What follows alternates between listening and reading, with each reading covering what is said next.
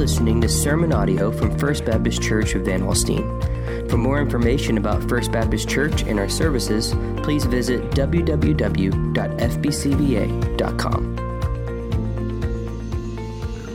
Let's take our Bibles this morning and turn to 1 Timothy chapter 3. This is going to be kind of our starting point today. 1 Timothy chapter 3. We're also going to be in Matthew's Gospel briefly and in the book of Hebrews. This is now week 6 in our sermon series called Our Imperfect Family, Getting Real about the health of your home.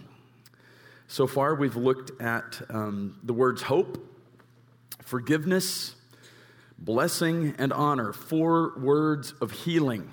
And again, I know that some of us are still wrestling with those things. It's not easy when you have bricks of unforgiveness that you're carting around in your backpack, so to speak. It's a burden that you're carrying that God doesn't intend for you to carry. But it's not easy. It's not easy to forgive. It's not easy to release someone from the debt that was incurred when you were hurt, when you were injured. And so it's only as we consider how much we've been forgiven ourselves by a merciful, gracious God that we can extend forgiveness to others. And so I hope that you're understanding the freedom of that. And then blessing and honor, 4 words of healing. Last week we looked at the first of 3 building words that we're going to use to kind of conclude this series of messages. We looked at the word truth last week.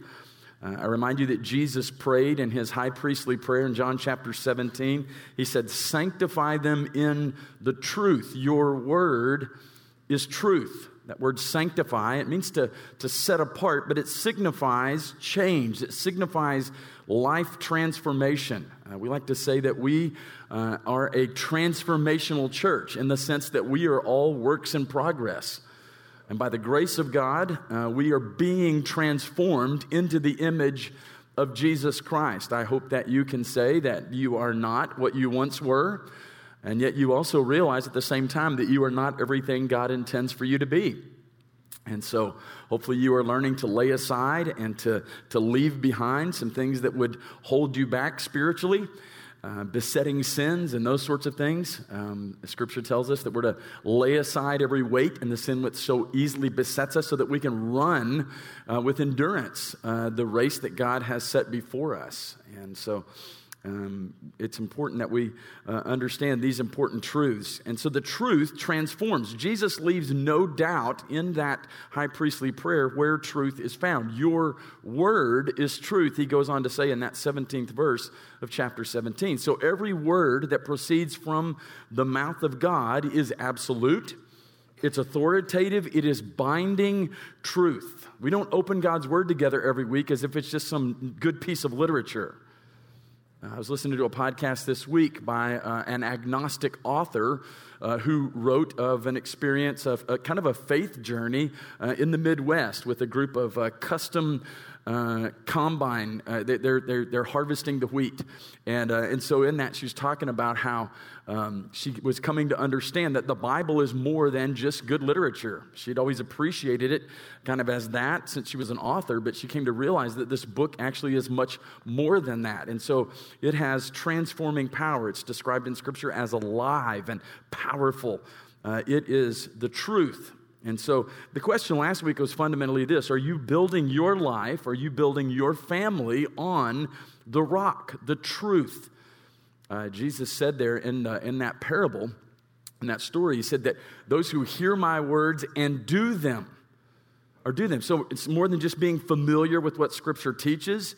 It is also living it out in our daily lives. When you do that, you're committed to that, then you are building on the solid foundation of the truth. Or, by contrast, if you are building on the shifting sand of worldly values and worldly priorities, then you're destined for collapse.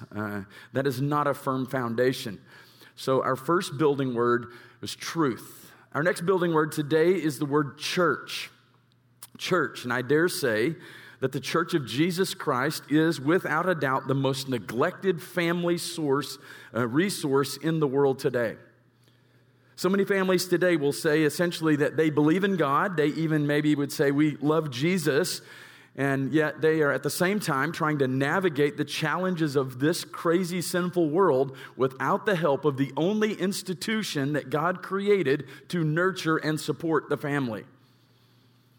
I ask people a simple question fairly often as I meet new people in our community and even in our area. I'll simply ask them, do you have a church home that you attend regularly? And I use that language purposefully because I know depending on how we grew up and our experience, we have different views of church life and church membership and what does that mean? What does it mean to commit to the church and so forth? And so I'll just simply say, do you have a church home that you attend regularly? I don't ask them, are you a member of a church somewhere? It's kind of funny. I pastored for 11 years in my previous church in East Texas. And after I'd been there 5, 6, 7 years, I would meet someone and I would say, you have a church home that you attend regularly? Are you a part of a church? And they're like, yeah, I go to First Baptist Queen City. And I'm like, really? I'm your pastor. I never met him. Never met him. And so everybody has a different view on what that means. And because we live in a very individualistic culture, especially here in America, and we have different views, and what has crept into the church even is this idea of consumerism. And so even the way that we look at church, the way that we look at church life, and then naturally you will hear people say things that contain an element of truth. They'll say things like, going to church makes you a Christian, about like walking into a Burger King makes you a hamburger. That's real catchy, that's clever, and fundamentally that's true. You being here this morning, you attending church, does not make you a Christian. I understand the truth there. But at the same time, if you say that you love Jesus, then it stands to reason you would love what Jesus loves. And Scripture tells us that Christ died for the church. And the earthly picture that he gives us of that amazing love relationship is marriage.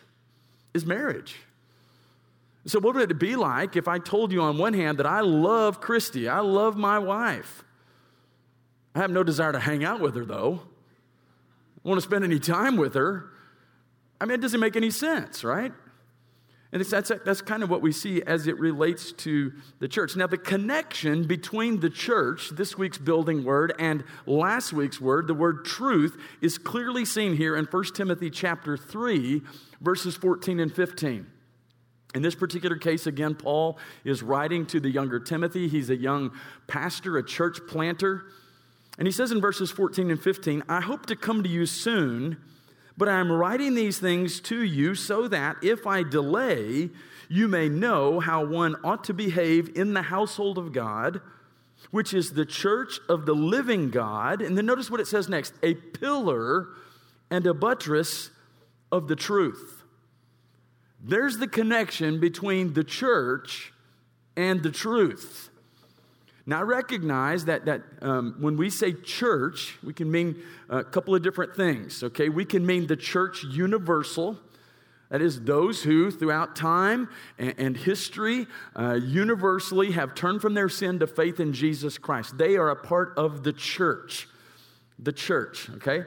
But whenever you study Scripture and you stop and just think about for a moment the New Testament itself, how much of the New Testament is written to actual local bodies of believers? To the local church. The church locally expressed is one way for us to say that. Okay, and so this ideology of, hey, I can be in this love relationship with Jesus, but I really don't have any desire to do life with his people. Okay, that is foreign to Scripture.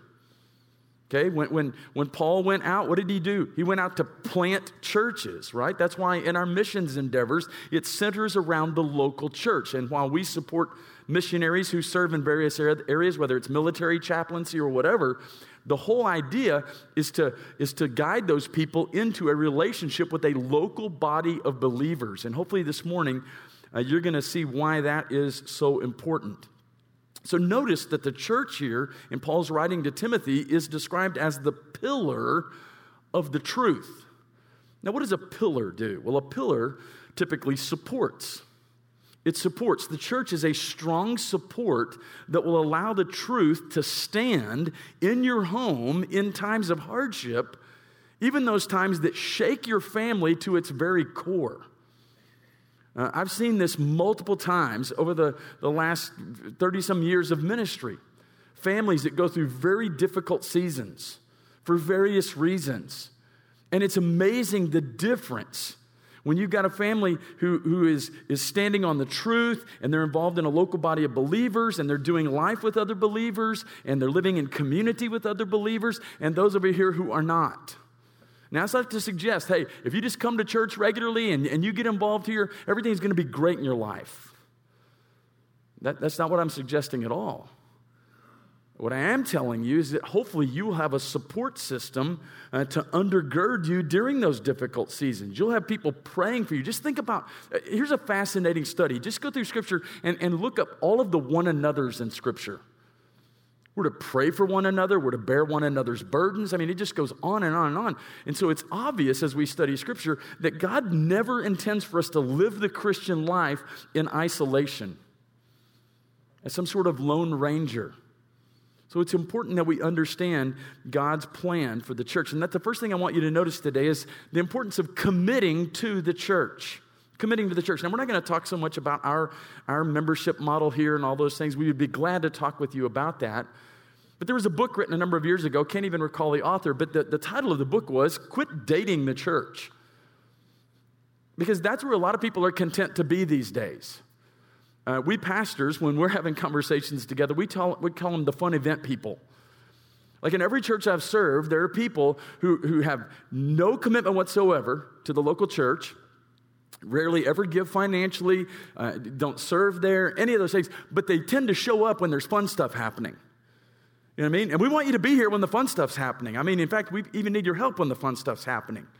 Okay, but that's not the kind of relationship that God intends for us to have with His local church.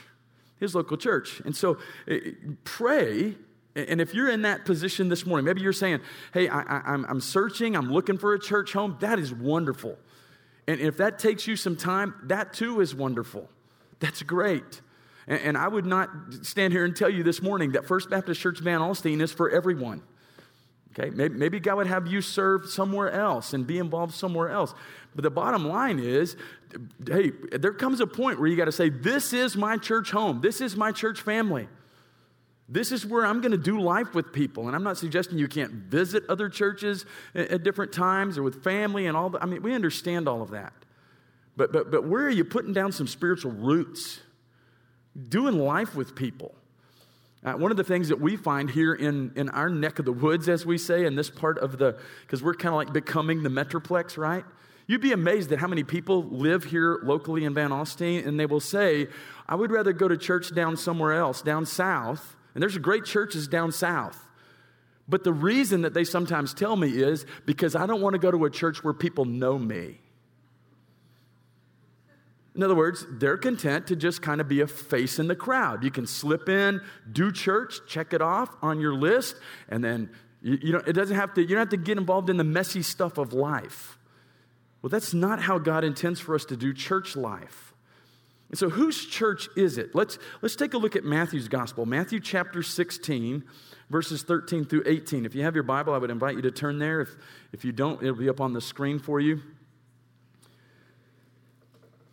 And I want to remind you that much of Scripture was originally written to churches. We know that in some cases it was written to individuals like Timothy.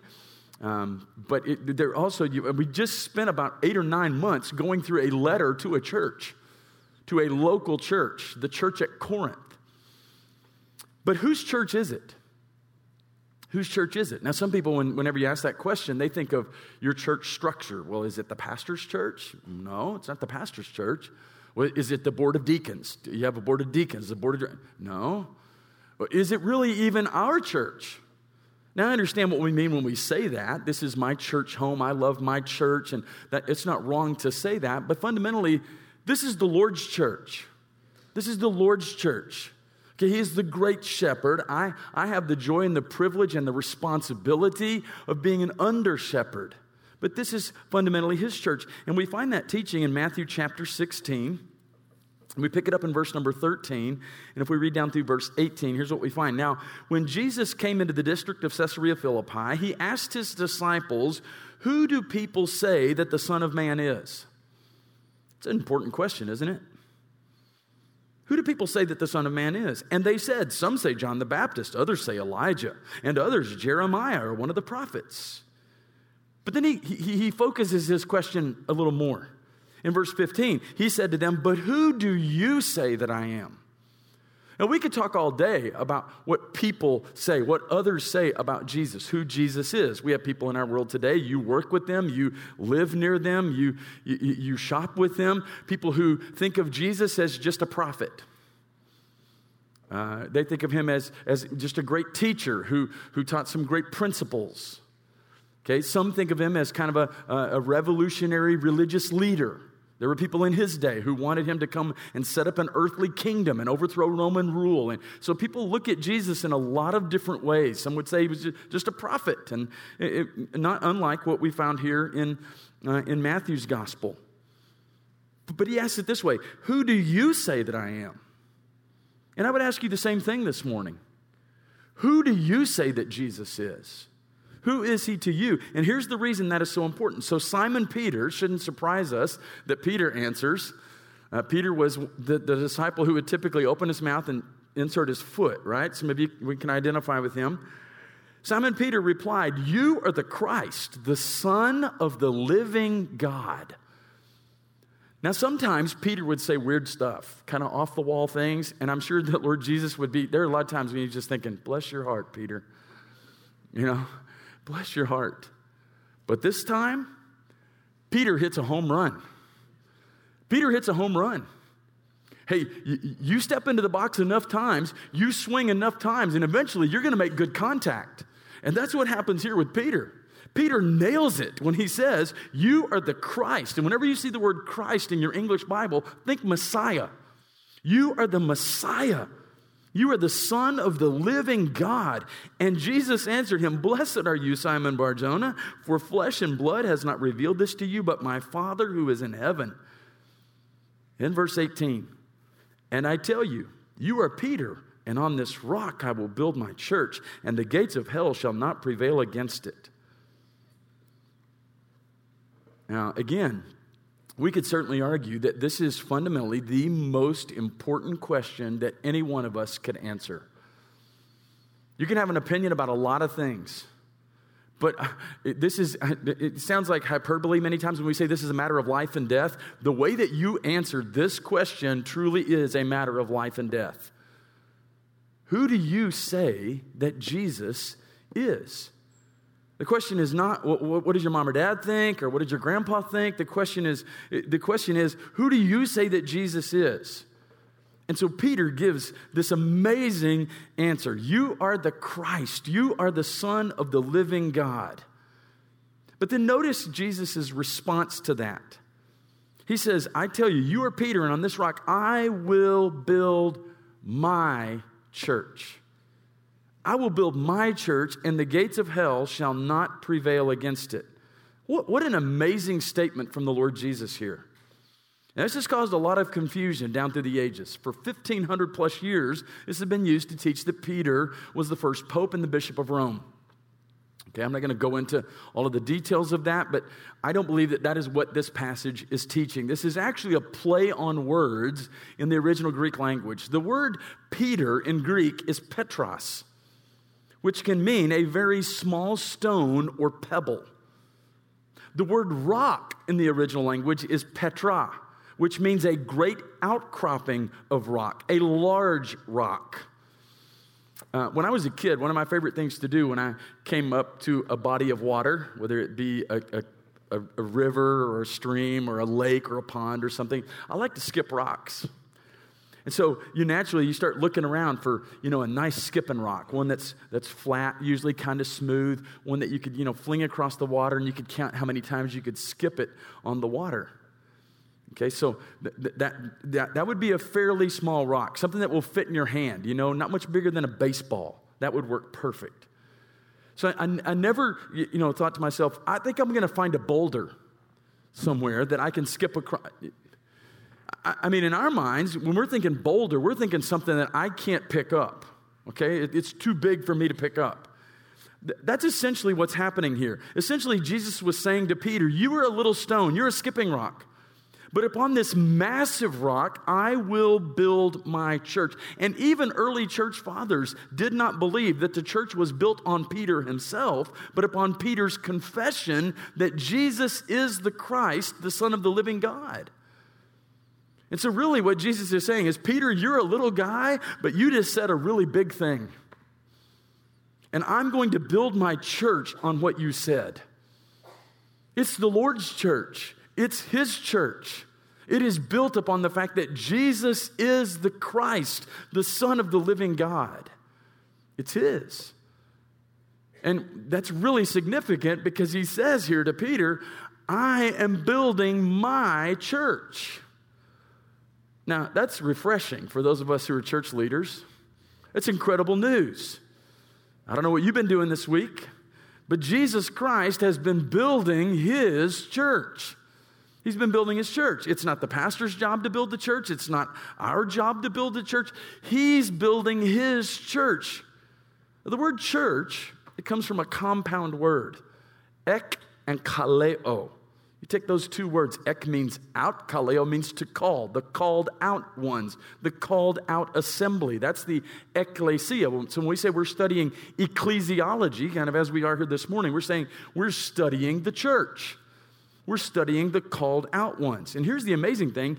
God sovereignly chooses to use us in building His church.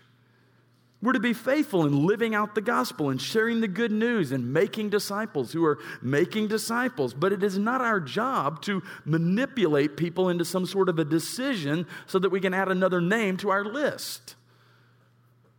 There are a lot of things people are doing today to grow the church.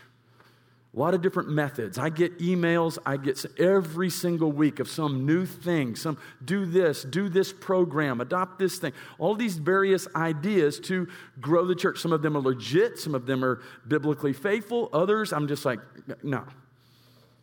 We're not just about gathering a large crowd of people. Okay, do I want to see our church grow numerically? Absolutely. But what we do not want to do is have a church that is a mile wide and an inch deep. Okay, so church growth is far more than just the number of people, nickels and noses, as we say. It's about the depth. It's about us all growing in our relationship with Jesus Christ. Now, some of you are more passionate about winning than others. How many of you like to win? How many of you like to win? Be honest, really? Others of you, you're just like, nah, I'm pretty cool with losing. I mean, is that what you're saying? Or are you just too lazy to lift your hand this morning? I mean, but some of us, we can take it to another level, right? I mean, like if we're playing dominoes with the kids, it's like, I owned you, kid. I know you're just in kindergarten, but, we like to win. I like to win. I'm passionate about winning. You know, one of the things that I hated most when I was coaching was people that would say, after a lot, it's okay. I know what they're trying to say when they say that, but I never wanted my players to think it was okay to lose. Like, that's cool, whatever. It's like, they have that meme nowadays that goes, I just hope both teams have fun. Okay. No, man, we're competing, right? I mean, that's the whole point. If it's not, then let's quit keeping score, okay? I mean, I'm not, hoping by 6 or 7 o'clock this evening, we can be like, well, the Cowboys played the Patriots, but it looked like they all had fun. That's not what we're about. Well, here's the thing. My high school basketball coaching career did not start off real well. Okay, this is back in the mid-'90s. I'm coaching over here at Louisville Christian Academy, and I took a group of guys who, I'll just be honest with you, they didn't have a clue, most of them. Some guys had some athletic ability. My first practice, let me just put this in perspective for you. I said, we're not going to move on to anything else until you guys as a team can make 10 layups in a row. We did layups almost the entire practice. Because as a team, they could not make 10 layups in a row. That's kind of how bad things were.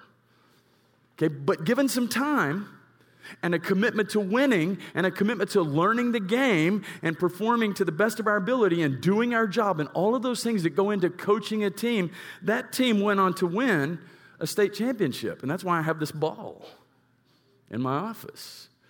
Now, you can't see the names written on here, but it says 1995. I mean, hard to believe that's 30-some years ago. State champs. Now, if we would have just said, and I'll be honest with you, that first season, most of the time, what I was spending my time on was changing their mindset. Because they would go into most games just thinking, we're going to lose.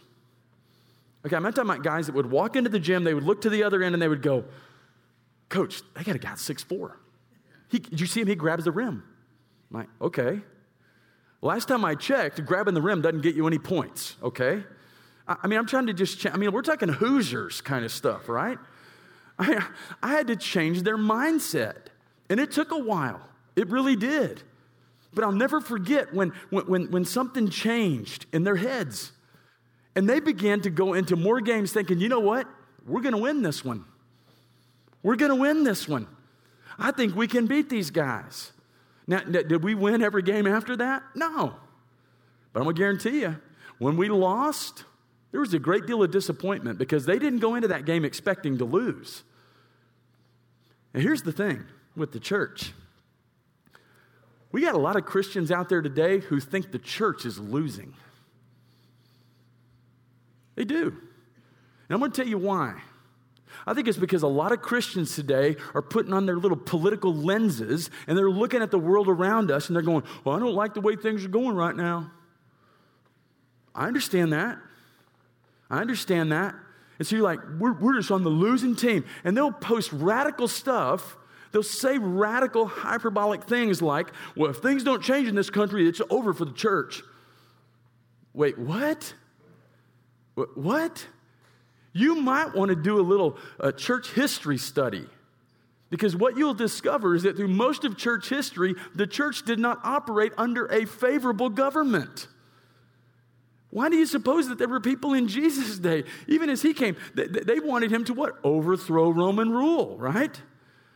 Now, I'm not suggesting that we should be cool with some of the things that we see happening in our world today and all of that kind of thing. And I'm not saying that politics isn't important. That's not what I'm saying. But I'm here to tell you this morning, we are on the winning team. We're on the winning team. And unlike that basketball team that I coached back in 1995, here's the thing. We can already know now that we win the game. How do you suppose it would have changed our practices every week if going into the game, we knew with certainty that we were going to win, no matter what? It would have changed our perspective entirely, right? Completely. Well, the Bible tells us we are on the winning team. He is building his church.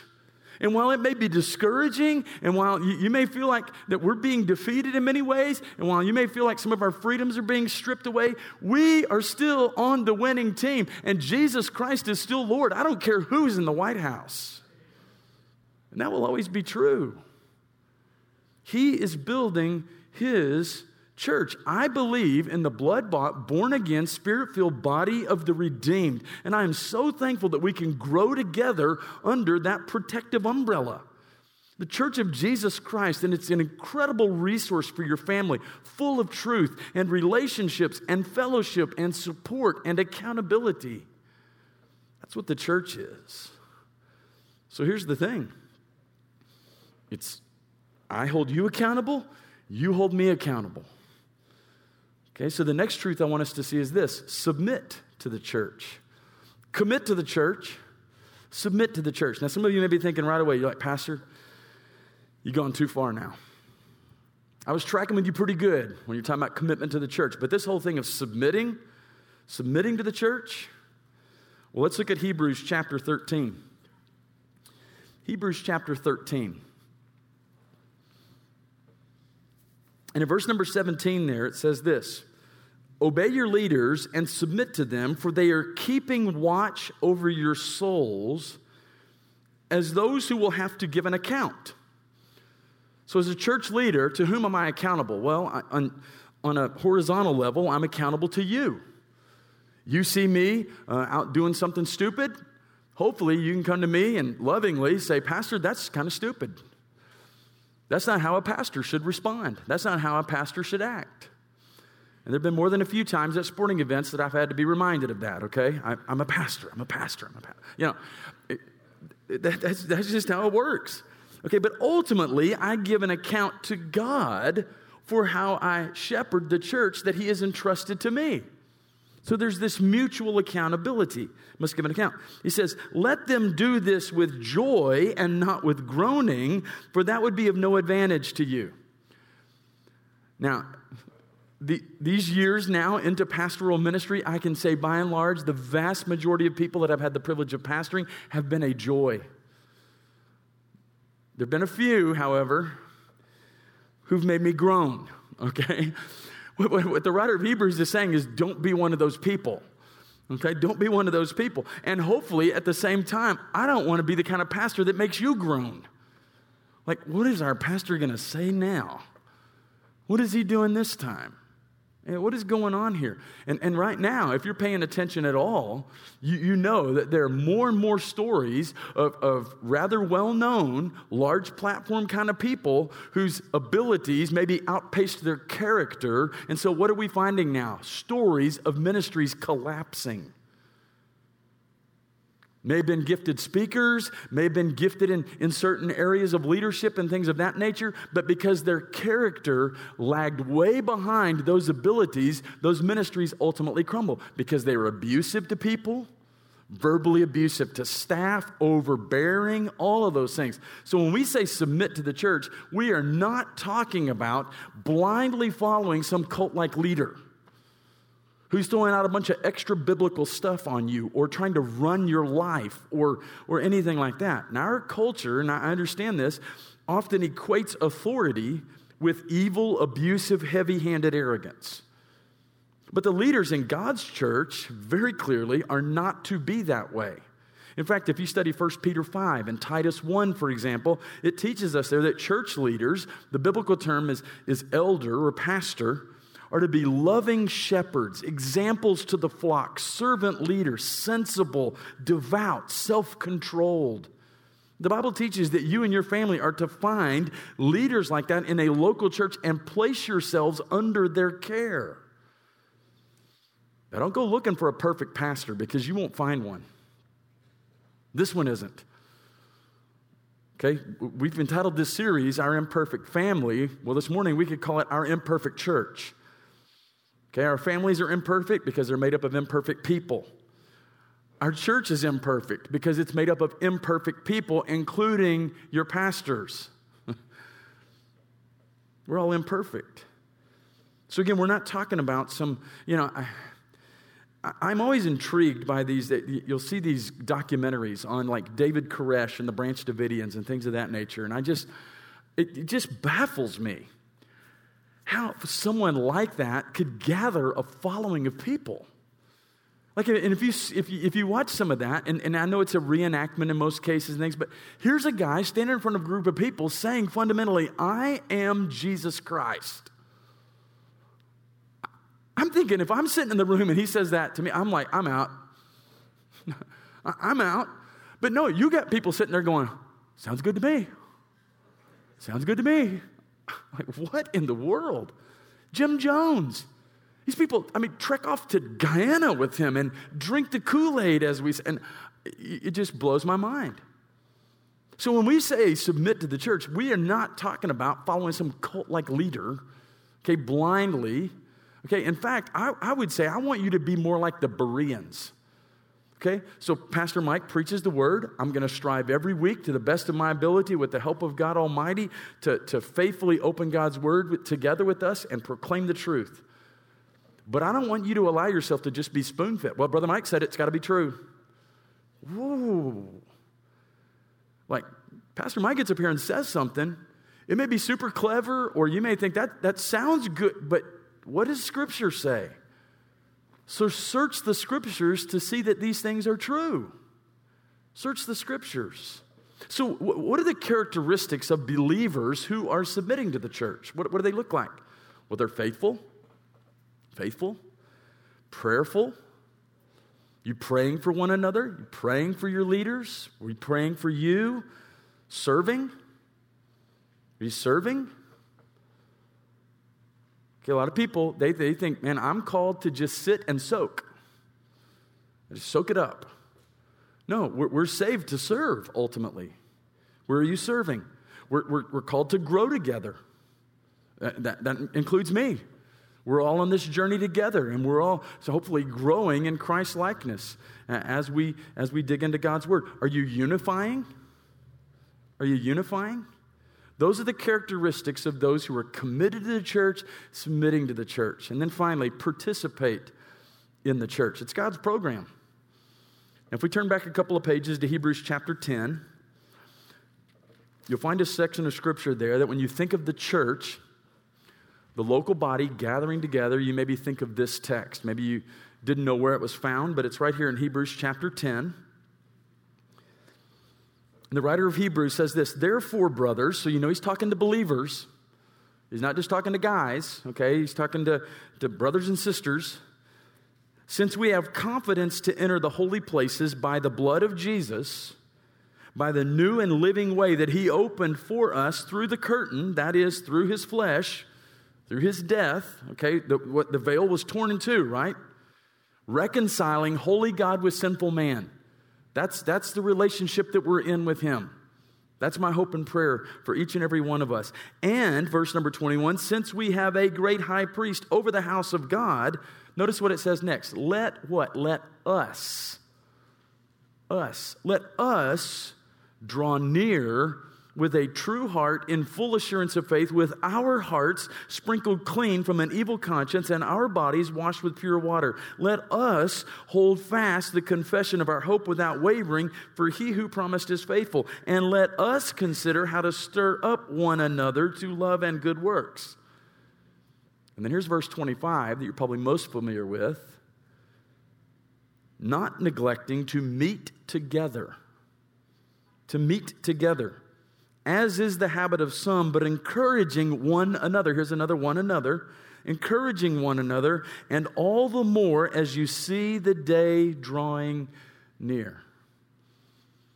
So in verse 22 there, the writer of Hebrews says, we are to draw near. That is a statement about worship. That's a statement about worship. So what he's fundamentally saying is, come together, come often, come early, come prepared, anticipating, meeting with God, hearing from God, being transformed by God and his word. That's what we're to do. Us, we do that together. And then he says, verse 23, hold fast without wavering. Hold fast without wavering. You think doctrine isn't important? Think again. And it's only as we together hold fast to the essential truths of Christian teaching, of biblical teaching, that we are not blown around by every wind of doctrine that comes up. Who are the people that typically end up in cults? They're typically people who are not well grounded in their faith. We don't want to be those people. You hear something, it's some new fad, new thing, whatever, and you just like, wait. Sounds like it might, no, maybe not. We need to practice biblical discernment. And the way that we do that is by holding fast to the teachings of Scripture, to the Word of God, to our confession. Verse 23. Then verse 24, notice what he says. Stir up one another to love and good works. Now, we all know some people who can stir some stuff up, right? I do. I've pastored some people who could stir some stuff up. And so the writer of Hebrews is saying, if you want to stir something up, you stir up one another to love and good works. Stir up one another to love and good works. I hope and pray that when we come together, when we serve together, when we worship together, I hope and pray that it encourages you, that it challenges you, that you leave here maybe convicted. Sure, I do. And I'm the one preaching. Okay, you leave here convicted, but I hope that you also leave here challenged to go live out what we've just heard. And that you're willing to do that in community with other believers. We're holding one another accountable, stirring up one another to love and good works. And so it may be time for some of you to go to a friend and go, hey, would you pray about serving in this area of ministry along with me? And we got some areas where you can serve. You may not realize this, but our preschool department is growing quickly. And you look around. I mean, even in this room, you see new faces and faces that you may not, they look somewhat familiar to you, but you don't really know who they are. Hey, there's a lot of different ways that you can jump in and serve. And we would love to talk to you about some of those things. Some areas would require that maybe you do a background check, for example, and things of that nature. Some areas of service in our church would require that you be a member of First Baptist Church. Others, that's not necessary. So how can you jump in and serve? I want you to be stirred up to love and to good works. And then notice he says in verse 25, encouraging one another as we come together. So the question in our consumeristic day, as it relates to church especially, is, are you using the church as some sort of service that is provided for you? As if every week the staff gets together and we provide a service for you. I mean, I know what we're saying, and we want to prepare faithfully, and we want to strive toward excellence and all of those things. But the church is not to function where the large majority of people are just consumers of something that we are producing. That's why we've said we have no desire to create an online church. Well, I know that there are some watching today online for legitimate reasons. That's great. And we'll continue to do video ministry as God's allowed us to do this. And I'm thankful for the technology that allows those who are shut-ins and those kind of things to be a part of the service. That's great. Sometimes when you're homesick or you're away even and you can jump on and be a part of the service, that's awesome. God intends for us to come together. Physically come together. And while I know this has been a weird season and different ones for various reasons, medically or for whatever reason, you maybe felt like you couldn't do that, and there may be some still like that. But the bottom line is that this is not just some kind of thing that we provide for you. We produce content that you consume, where many times your level of involvement depends on what you feel like you're getting out of it. I want to quote a former president. You may not agree with his politics. You may, I don't know. But it was John Kennedy who said, ask not what your country can do for you, but ask instead what you can do for your country. Well, I would say the same thing about the church. If you're in a position right now where you're just going, what can the church do for me? Does the worship make me feel good? Does the preaching make me feel good? Is the pastor a nice guy? I mean, what can the church do for me? What services do you provide for my kids? Are you one of those kind of consumers? Are you willing to, alongside a lot of other people, roll up your sleeves and go, I'm going to start asking what I can do for my church, what I can do for his church, for the glory of God. That may look different for all of us. Some of you are at a place in life where you can't do as much, perhaps. I understand that. I understand it completely. In fact, I was having a conversation with somebody even in the last couple of weeks about as we get older and things of that nature. I'm even at a place where if I had to go over there and get down on my hands and knees with the little ones, I might still be there this time next week. You know what I'm saying? It's like, so we can't all do the same things. But you should be asking, what can I do? What can I do? How can I serve? How can I lift up Jesus through this local body of believers? Let's, with our heads bowed and our eyes closed for just a moment.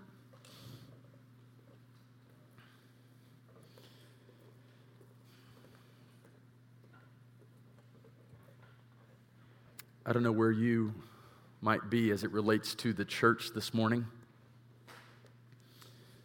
I certainly recognize that there are some here today who would say, Pastor, you might not understand just how deeply I've been hurt by the church. I know that is a difficult reality. Even within our own family of churches, there are issues right now, and we're hoping and praying that we're heading in the right direction on shining light into the darkness of hurt and abuse and those sorts of things. And if that's you this morning and you're in a place where you just need some healing, we want to be that place for you. I would love to pray with you about that. Lovingly guide you through that, finding a place of forgiveness and hope and healing and all of those things. There may be others here today who would say, Pastor, I've pretty much been a consumer. As I look at the church, I pretty much think of it as, what can the church provide for me? What can the church do for me? What do I expect of the church? And I give little, if any, thought to, how can I serve? And maybe that some of you are hesitant because you feel like you're not good enough, you're not qualified, hey, we're all broken people, every one of us. We're all striving every day to become more like Jesus.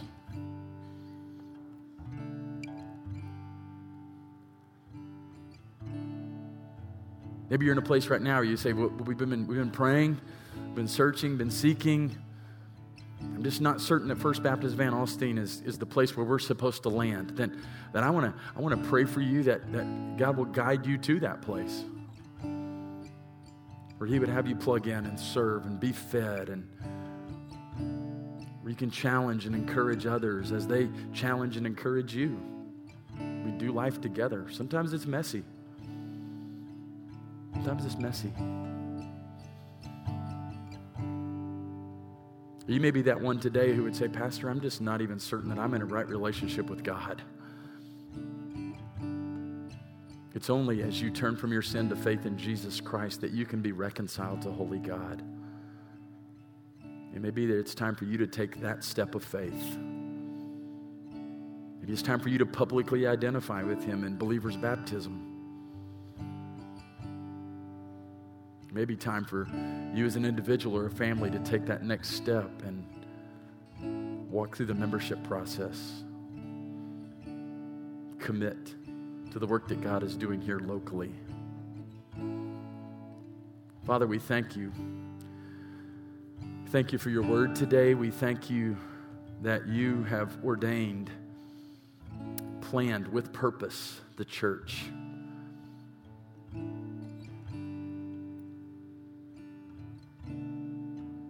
For us to serve together, for us to love one another, for us to encourage one another, to hold one another accountable. It's family. It truly is a place where friends become family.